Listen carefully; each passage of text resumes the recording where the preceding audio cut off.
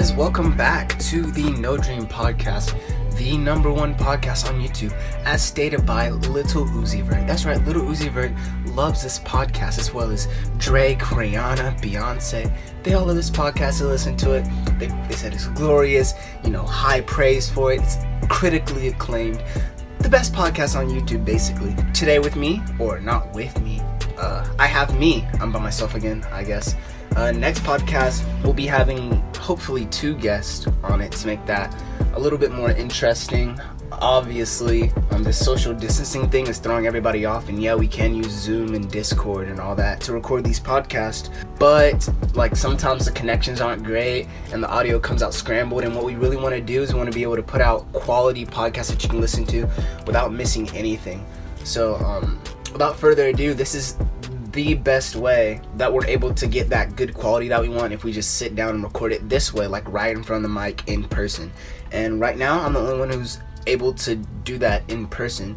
So today it's just going to be me, and we're going to be talking about hope. I know Easter was last week, so this will still be relevant, and I want to continue the theme that Easter presents for us to live by and to live out. So this, I'm not going to really talk about Easter in, the traditional sense. Yes, we talk about Jesus' death, burial, and resurrection, but I want to hit on something deeper than that. I want to hit on the concept of hope. And if you deal with suicidal thoughts or anything like that, stay tuned, because, I got some stuff that I think will really help you out. If you ever felt hopeless before and you felt like you're at a low point in your life, currently right now you may feel alone and hopeless, and you may feel like the world is hopeless because of its current circumstance. So I got some for that. Stay tuned. First of all, let's talk about Easter. And I really wanted to start out by hitting on the fact that we're not able to continue our traditions in church right now because of the social distancing thing. So normally in the past, you go to Easter service maybe once. I'm from an African American family, so when I used to go to church with my mom, we go to church in the morning, and then we go to church in the middle of the day, then we go at night, and then we go to a later service. And she said it was even more extreme when she was a little kid, because they go to 6-7 churches a day. And that just seems crazy to me. But we go to 4 churches on Easter, and different types of service. We maybe go to an African American church, and then we go to a Caucasian church, or we go Hispanic church, Asian. We go to different ones to see how each one celebrates Easter. But let's talk about how America celebrates Easter. If you guys did not know, the Easter Bunny actually started out as a symbol of new life, rebirth and regeneration, kind of like a phoenix. But we as America loves money, right? We love to culturalize things. And apparently, America saw this concept and said, hey, let's make money off that. So without a doubt, you can leave it to America to culturalize something and make it a symbol for a holiday. Now think about it. Kids are more worried about the Easter Bunny coming and finding eggs, that they don't remember the true reason of why Easter is celebrated. And yes, the traditions are a big point of these seasons. They're great memories, right? I'm not saying don't sit around the Christmas tree and open presents with your family, but tradition shouldn't be at the forefront of the true meaning of the holiday. My mom raised me to always seek the deeper meaning in things. So naturally, yes, we do these things, but I've always seen the true basis, the true concept of what the holiday is built around. And it's a celebration of hope, and of that hope that was taken away coming back. So I'm going to be reading from Luke 24:13 and going on, and I'm going to be explaining a little bit. And I'm going to be reading a lot today, so I'll try to make it as interesting as possible.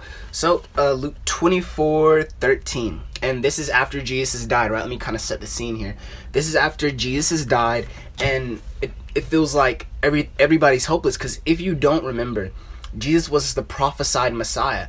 The people waited 600, 700 years in their sin, wallowing in despair. And then finally this baby was born, and we call that Christmas, right? We celebrate Jesus' birth. And that was the return of hope, because for that 600 years, God was silent. So he did not speak to the people, right? So basically, everybody was hopeless for such a long time, and they had that hope restored in the form of this baby named Jesus. And then he lived his life, and he brought these miracles, bringing hope everywhere he went. And then finally, it is Palm Sunday. He came in riding on a donkey, and everybody praised him as this warrior king that was going to set the people free.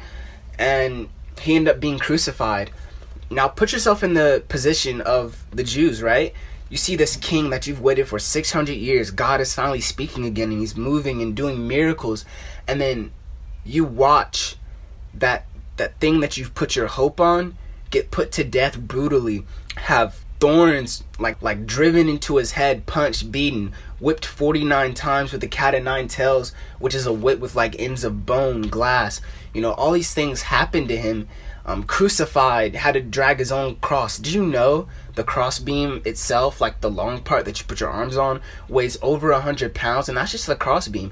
So coupled with the blood fatigue that he was experiencing, the dizziness from blood loss, the shortness of breath, having to carry an over 200 pound piece of wood, rough, that probably put splinters in you and carried it up a hill, and then be nailed to that till you're in that position to where you can't breathe. And just watching all this happen to the prophesied Messiah must have been brutal to these people. Not only seeing how this person named Jesus was, how do I put it, how he was dehumanized, like treated like an animal, how he was slaughtered like a lamb. The person they put all their hopes on, they watched him be brutally killed. So all these people are hopeless right now.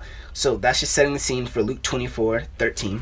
So after this event, it's been 2 days. It's 3 days. This is Saturday. So this is after, spoiler warning. Okay, close your ears if you don't hear it. But Jesus is alive. He comes back. Let's go. But this is after Jesus returns from the dead, right? And these two people are walking on the road called Emmaus. And verse 13 says, "Now that same day, two of them," these are the two people, "were going to the village called Emmaus, about 7 miles from Jerusalem. They were talking with each other about everything that had happened. As they talked and discussed these things with each other, Jesus himself came and walked along with them, but they were kept from recognizing him." So basically, these two people are walking down the road, and they're talking about all these past events, like Jesus being put to death and how brutal it was, and they're just walking around talking about it. And then Jesus shows up, but they don't recognize him because apparently Jesus didn't want him to. Verse 17, he asked them, "What are you discussing together as you walk along?" They stood still, their faces downcast. One of them, named Cleopas, asked him, "Are you only a visitor to Jerusalem? Do you not know the things that have happened there in these days?" "What things?" Jesus asked. Now, this in my head, this is Jesus being kind of coy, He's like, I don't know what you're talking about. I mean, obviously, I know everything. But, what's been going on? I mean, I was the one who was crucified, but you guys don't know that. So, what things? They continued. "About Jesus of Nazareth," they replied. "He was a prophet, powerful in word and deed before God and all the people. The chief priests and our rulers handed him over to be sentenced to death, and they crucified him. But we had hoped," there's that word hope, "we had hoped that he was the one who was going to redeem Israel. And it is the 3rd day since all this took place. In addition, some of the women amazed us. They went to the tomb early this morning, but didn't find his body. They came and told us they had seen a vision of angels who said he was alive. Then some of our companions went to the tomb and found it just as the woman had said, but they did not see." But him they did not see, sorry. So they went there, they didn't see Jesus, they didn't find him dead. He was alive. But some people obviously don't believe. So I'm going to go ahead and hit on verse 19. If you don't remember, it was the verse about them calling him a prophet, powerful in word and deed before God and the people. I find it interesting in verse 19 that they called him a prophet, denoting or meaning that because he died and didn't set them free the way that they wanted him to, he wasn't who he says he is. And you guys got to be careful, because sometimes people will put you down and say you're not who you are or who you were made to be, who God made you to be, because you do things a different way than what normal people would expect. If God's put something on your heart to do it a specific way, do it. Go do it. Like, make sure it's God, but do it. And I listened to an interesting interview by Stan Lee, the creator of Marvel, and he was talking about the concept and creation of his character Spider-Man, and how all of his editors told him it was a dumb idea. It was going to be a stupid hero, Spider-Man. People are scared of spiders. Why would you call him Spider-Man, right? And Stan Lee, basically, he didn't listen. He went and he published that thing. And as you know, there's been like a ton of Spider-Man movies. He's one of the most popular heroes in Marvel. So if you have an idea, like a genuinely good idea, don't let anybody talk you out of it. Verse 25, going on. This is Jesus talking. He said to them, "How foolish you are, and how slow of heart to believe all that the prophets have spoken. Did not the Christ have to suffer these things and then enter his glory?" I want you guys to remember that. Have to suffer these things and then enter his glory. "And beginning with Moses and all the prophets, he explained to them what was said in all the scriptures concerning himself." Now, in verse 25, Jesus literally has to retell the people what they already know. If you guys don't know, the Israelites, they would memorize the entire Old Testament. They didn't have the New Testament yet because it was still being lived out and written. So they memorized the entire Old Testament, the books of the law, all that sort of stuff. They memorized it. At this point, Jesus having to retell them is pretty ironic, because their faith is so shaken and their hope is so lost that they've forgotten the huge chunks of prophecy they memorized concerning these events. Like if you look at books like Isaiah and Jeremiah, scripture literally tells us exactly how Jesus would die, what nation he would be born in, down to the very specific points of how he would die. And their faith is so shaken and their hope so lost that they forget all this prophecy, and they forget that somebody's already told them this is going to happen. We already know what's going to happen, right? In the book of Revelations, which is about the future, about what's going to happen, about Jesus coming back. It can be hard sometimes because we get to the spot, especially now with us being isolated and alone, that we feel so hopeless and that everything is lost, that we forget that we win in the end. Don't forget that we know the future, that we have a hope that exists far beyond the current circumstances that we can see. Also, I told you guys, remember that part, the end of verse 25. Jesus is talking, says, have to suffer these things and then enter into his glory. Sometimes you have to suffer first before you can get to the good. Like everybody wants the good, but you got to suffer a little bit first. So if you can just keep that hope that you have inside of you, if you can just endure the suffering, that like Jesus did, he had to suffer first, and then he won salvation for the entirety of humanity. So you have to become okay with suffering a little bit or a lot before you can finally reach the glory that God has for you. So going on, verse 28, and I'm spending a lot of time on this book. Verse 28, as they approached the village to which they were going, Jesus acted as if he was going farther. So in my head, I kind of think of Jesus loving to like play jokes. I don't know. That's just me. Like I see the humorous side of God. But Jesus, they stop. The two people start walking. Jesus walks on a little bit further, and he's like, what are they going to say? What are they going to say? And to me, this was Jesus testing their compassion, because he knew their hearts. I feel like Jesus was just going to see if they were going to offer him, food or a meal or a place to stay. You never know who you could be talking to. Like the scripture talks about us entertaining angels. So at literally any point in the day, you can be tested. God can be testing your compassion. So it's important that you stretch that out to people to give them hope. But more on that later. But they urged him strongly, stay with us, for it is nearly evening. The day is almost over. So he went in to stay with them. When he was at the table with them, he took bread, gave thanks, and broke it in traditional Jesus fashion, and began to give it to them. Then their eyes were opened, and they recognized him, and he disappeared from their sight. So Jesus walks into these people's house, breaks bread, busts it, and then they go, oh snap, this is Jesus. This is my boy Yeshu. What? And then he disappears. Now, I don't know about you, but if I was just having a snack or something with my friend Kobe, or, Exodus, or Kyle, or John, if I was just eating with them, and then all of a sudden one of them just goes, and like pops out of existence, I'm gonna freak out. Like, that doesn't seem as natural in my mind. But these people, they have like completely normal reactions. I don't understand it. Maybe it's just the peace of God. Anyway, verse 32, we see their reactions. They asked each other, were not our hearts burning within us while he talked with us on the road and opened the scriptures to us? Now, just hitting on this real quick. I'm hitting on a ton of verses, but I just want to focus on this. It says he opened the scriptures to us. So they had memorized, as we talked about previously, they memorized these giant books of scripture, and they memorized the entire thing, and they had it in their heads, right? Like they knew what it was, but it wasn't open to them yet. Like sometimes you just need somebody to come along and explain the scripture to you, or sometimes people may know a lot about the Bible, but until they firmly understand it and what all those words mean, they're not going to see who Jesus is. So make sure you take time to explain the Bible to somebody who may not understand the verse. Verse 33, they got up and returned at once to Jerusalem. Now the distance between Emmaus and Jerusalem is 60 stadia, or 7 miles. So they walked 7 miles there, and it was dark, like it was evening by the time they got home. So they were so moved by this that they walked the 7 miles back to Jerusalem in the dark, where there could have been bandits or anything, but the hope that they had been given was so powerful and so strong that they couldn't contain it. They had to share it with somebody else. They got up and returned at once to Jerusalem.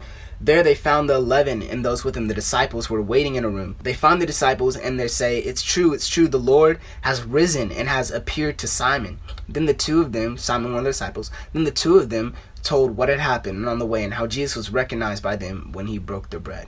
Alright, so continuing on verse 36. While they were still talking about this, so they're still telling them Jesus is alive, Jesus himself stood among them and said, peace be with you. Okay, so they're still talking about Jesus is alive. And then Jesus pops through like, yo, what's up? Like, peace be with you is the equivalent of, hey guys, chill out, what's up?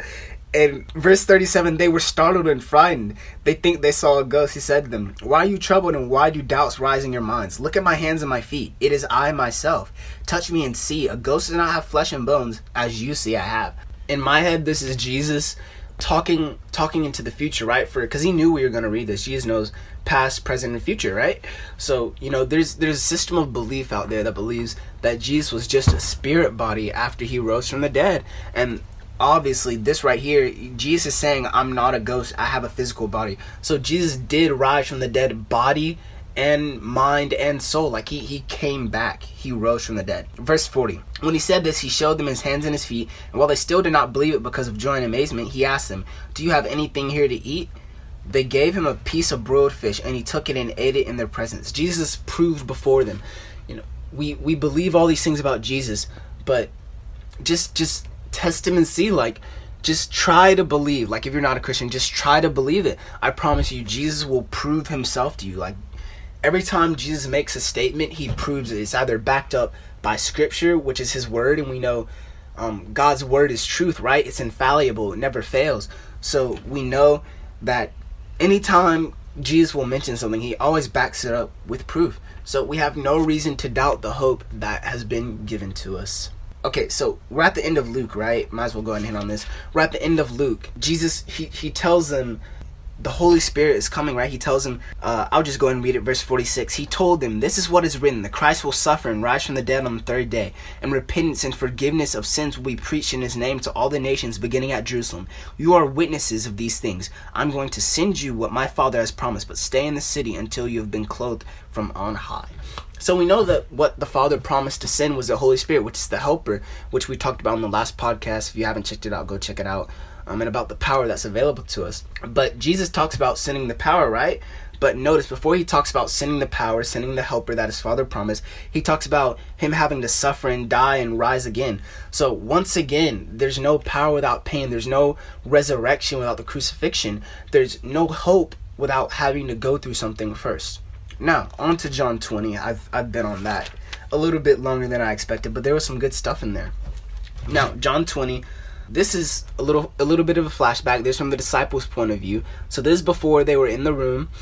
They were at the empty tomb early Sunday morning. So early on the first day, this is verse 1 of chapter 20, early on the first day of the week, while it was still dark, Mary Magdalene went to the tomb and saw that the stone had been removed from the entrance. She came running to Simon and Peter, the other disciple, the one that Jesus loved. Now, to add a little bit of humor to this, right?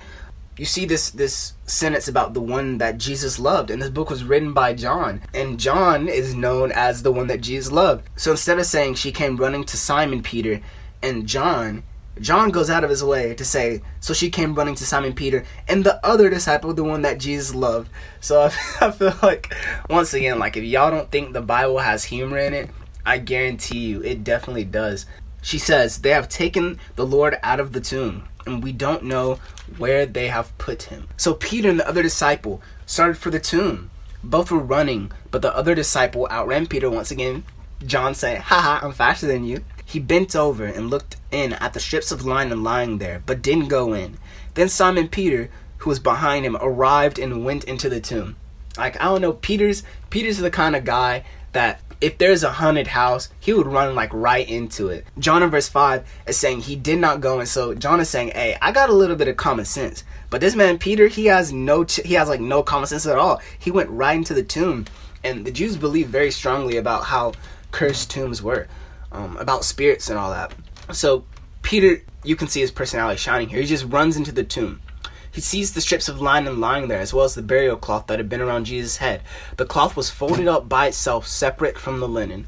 So Jesus right here is flexing, right?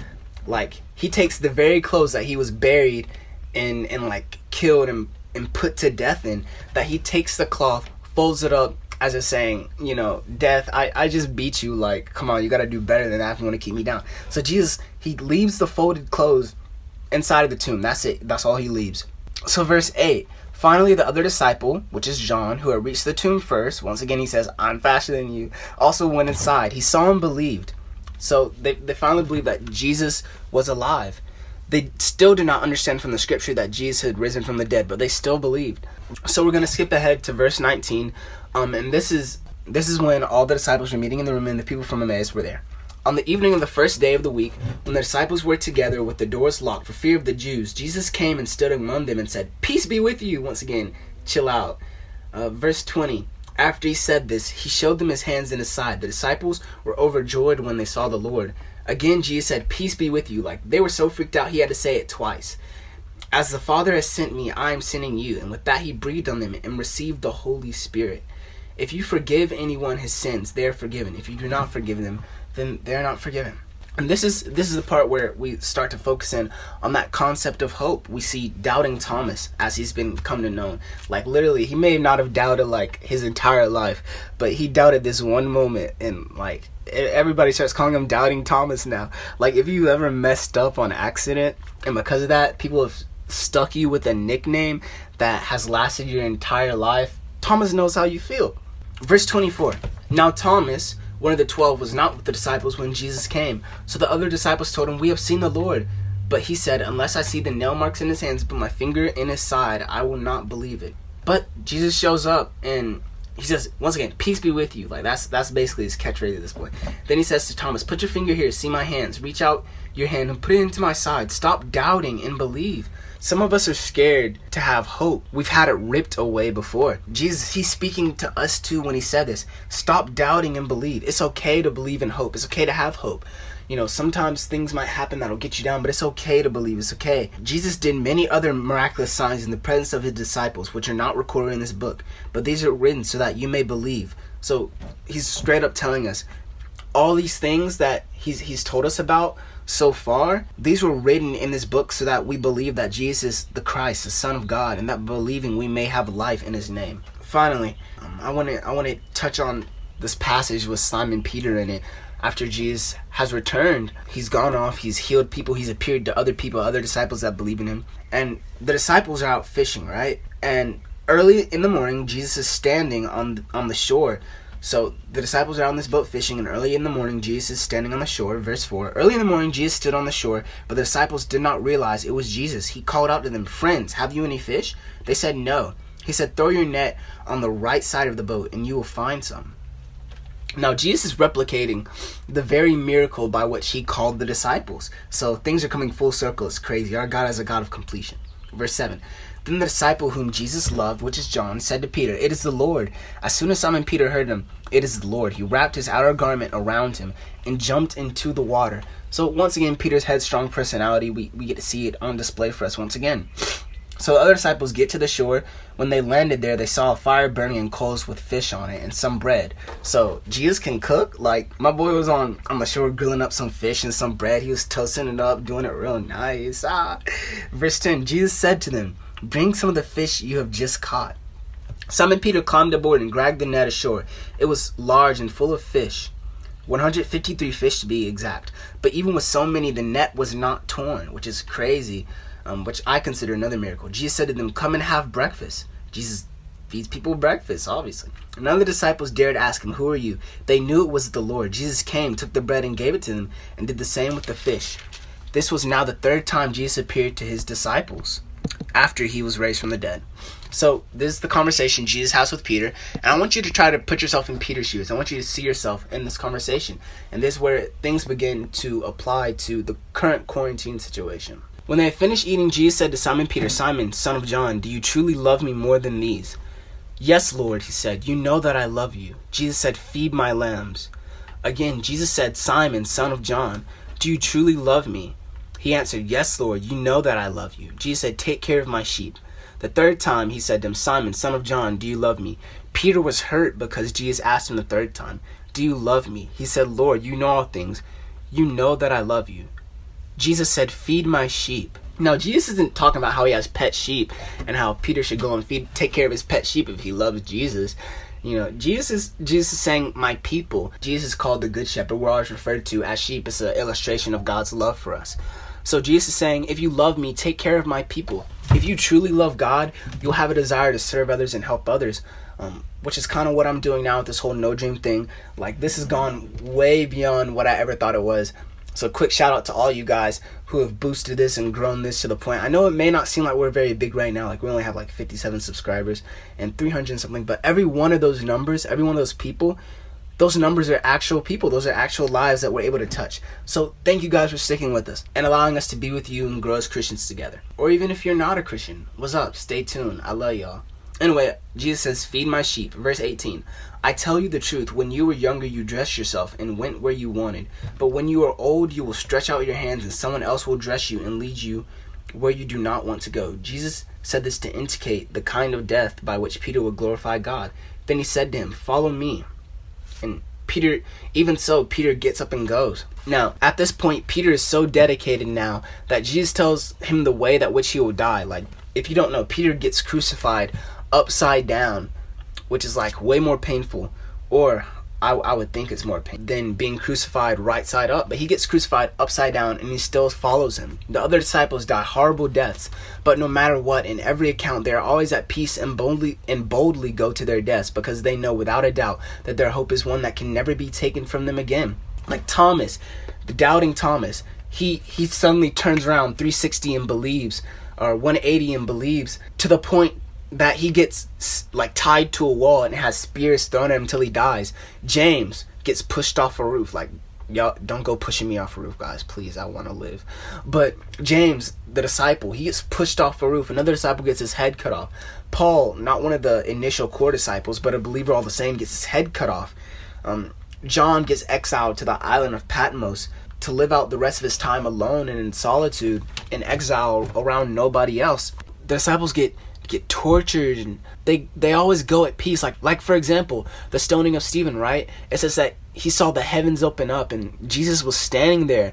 Jesus, like, normally it says that Jesus is sitting at the right hand of God, but Jesus is standing up for Stephen. He's watching him being stoned to death, and Stephen is at peace. Like, scripture literally says he basically goes to sleep, like right there while they're throwing rocks at him. Like, these weren't no tiny little pebbles, they're like giant fist size rock. It's so secure in his hope that he's able to go to sleep. That's what I want. Those that are saying, right, those who have lost hope before only then know how powerful a thing hope can be. And the hope that I'm talking about is no ordinary hope. This hope is so powerful that it will launch the church into action. If you don't know, right after John, Matthew, Mark, Luke, John, Acts, right after the book of John, there's a book of the Bible called Acts, which is basically about the church and about how after they received the Holy Spirit, they go out and change the world. They only had 12 people, but this hope is so powerful, it launches the church to change the world, even though they're being burned at the stake by Romans as candles to light dinner parties. It's a hope so powerful that it causes men to die for its sake so others could have it. This hope can't be found in ourselves or in each other, because if we ourselves are hopeless, we can't find hope inside of ourselves. It has to come from an outside source. So this is me talking to you, right? Maybe you feel hopeless. Maybe it's because of comparison to others or feeling you'll never be good enough. But Christ gives us hope for that through his pain, because the cross removes the need to compare, because Jesus makes you enough. So there's no another person is better than you based on like how they were made. It's the cross makes you worth it. Like, because Jesus lives in each and every one of us, each of us are worth the same. We're each valued the same. So the cross gets rid of the need for comparison. So you don't have to feel hopeless about not being enough, right? Maybe it's because something that happened to you or your family, maybe a death of a loved one or sickness. But it's okay, because when Jesus rose from the grave, he defeated death. Like, he literally defeated the concept of death. He killed death. Like, let's go, Jesus killed death. So now our hope is permanent despite our circumstance. We have a hope that yes, we may die. Scripture says it's appointed unto men once to die. So you're gonna die once, unless Jesus comes back first. But it says it's appointed unto men once to die. That may be a temporary circumstance, a temporary state, but we have a hope that's permanent, that lasts beyond death. And I think that's crazy. Believe me, I've felt hopeless before, but this hope that I've been given, there's that old hymn. It says, "Blessed assurance, Jesus is mine." No matter what I'm going through, I can always have this hope because Jesus is mine. This hope is mine. He'll always be with me. And from a psychological standpoint, I feel one reason, and this is interesting, I feel one reason that we cry out, that like we cry or we make noise when we're in pain, is because we want somebody to make it go away. We want others to recognize our pain and fix it by giving us hope. So, everybody's in pain, right? I know a lot of people are hurting right now with this whole coronavirus situation. So, where can that hope come from? And that hope can only come from Jesus. So, in conclusion, the church, I want to draw a comparison to the church, the way it is right now, to how it was back then. The church currently is like it was back then. We're scattered and unable to meet in person because of the coronavirus. Some are afraid. Like after Jesus' death, a lot of the disciples were hiding out in the room because they were afraid that the Romans would go and kill them because they were associated with Jesus. We're gathered in rooms just like they were back then. And a lot of people were just waiting for some glimmer of hope to come for this whole situation to end. But things are different now. They didn't know for sure how the story would turn out, but they had hope. We know the complete story. We have hope. The same hope that they had back then. And if we know the story, how much more empowered are we to go knowing how the story will end? That nothing can defeat us. It's time to give that hope back to the rest of the world. It's time to give them Jesus. I mean, if you remember, right after Jesus ascends to heaven and leaves the disciples, he tells them to wait for the Holy Spirit. And then they go out and they change the world, starting with a small group of just 12 people.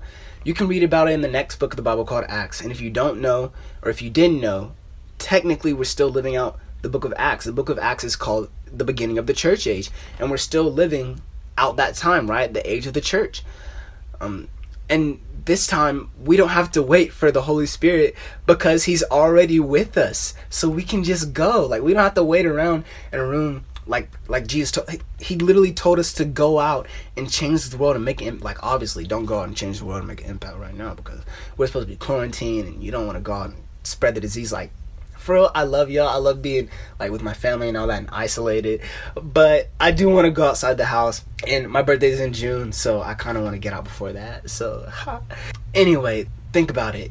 In history, I love history. Not too big of a history person, but I love hearing the stories of the past. If you look at history, during similar situations like the coronavirus or the Black Plague, the world has always turned to the church when it needs help or hope or aid of any kind. But think about it. We've turned our backs on them, and I'm ashamed to admit it, but we as the church, I feel that God is impressing this upon my heart, but we as the church have taken the place of God and judged the world as too evil and undeserving of grace. And I feel like it's time that we turn back around.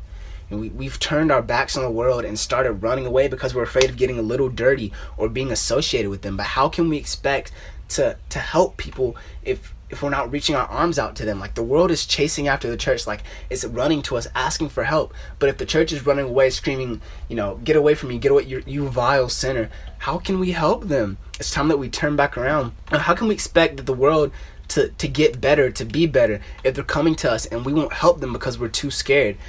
We've gotten to a point where we're too heavenly minded. We're so focused on living right, and we're so focused on living right to the point that okay, what are the words?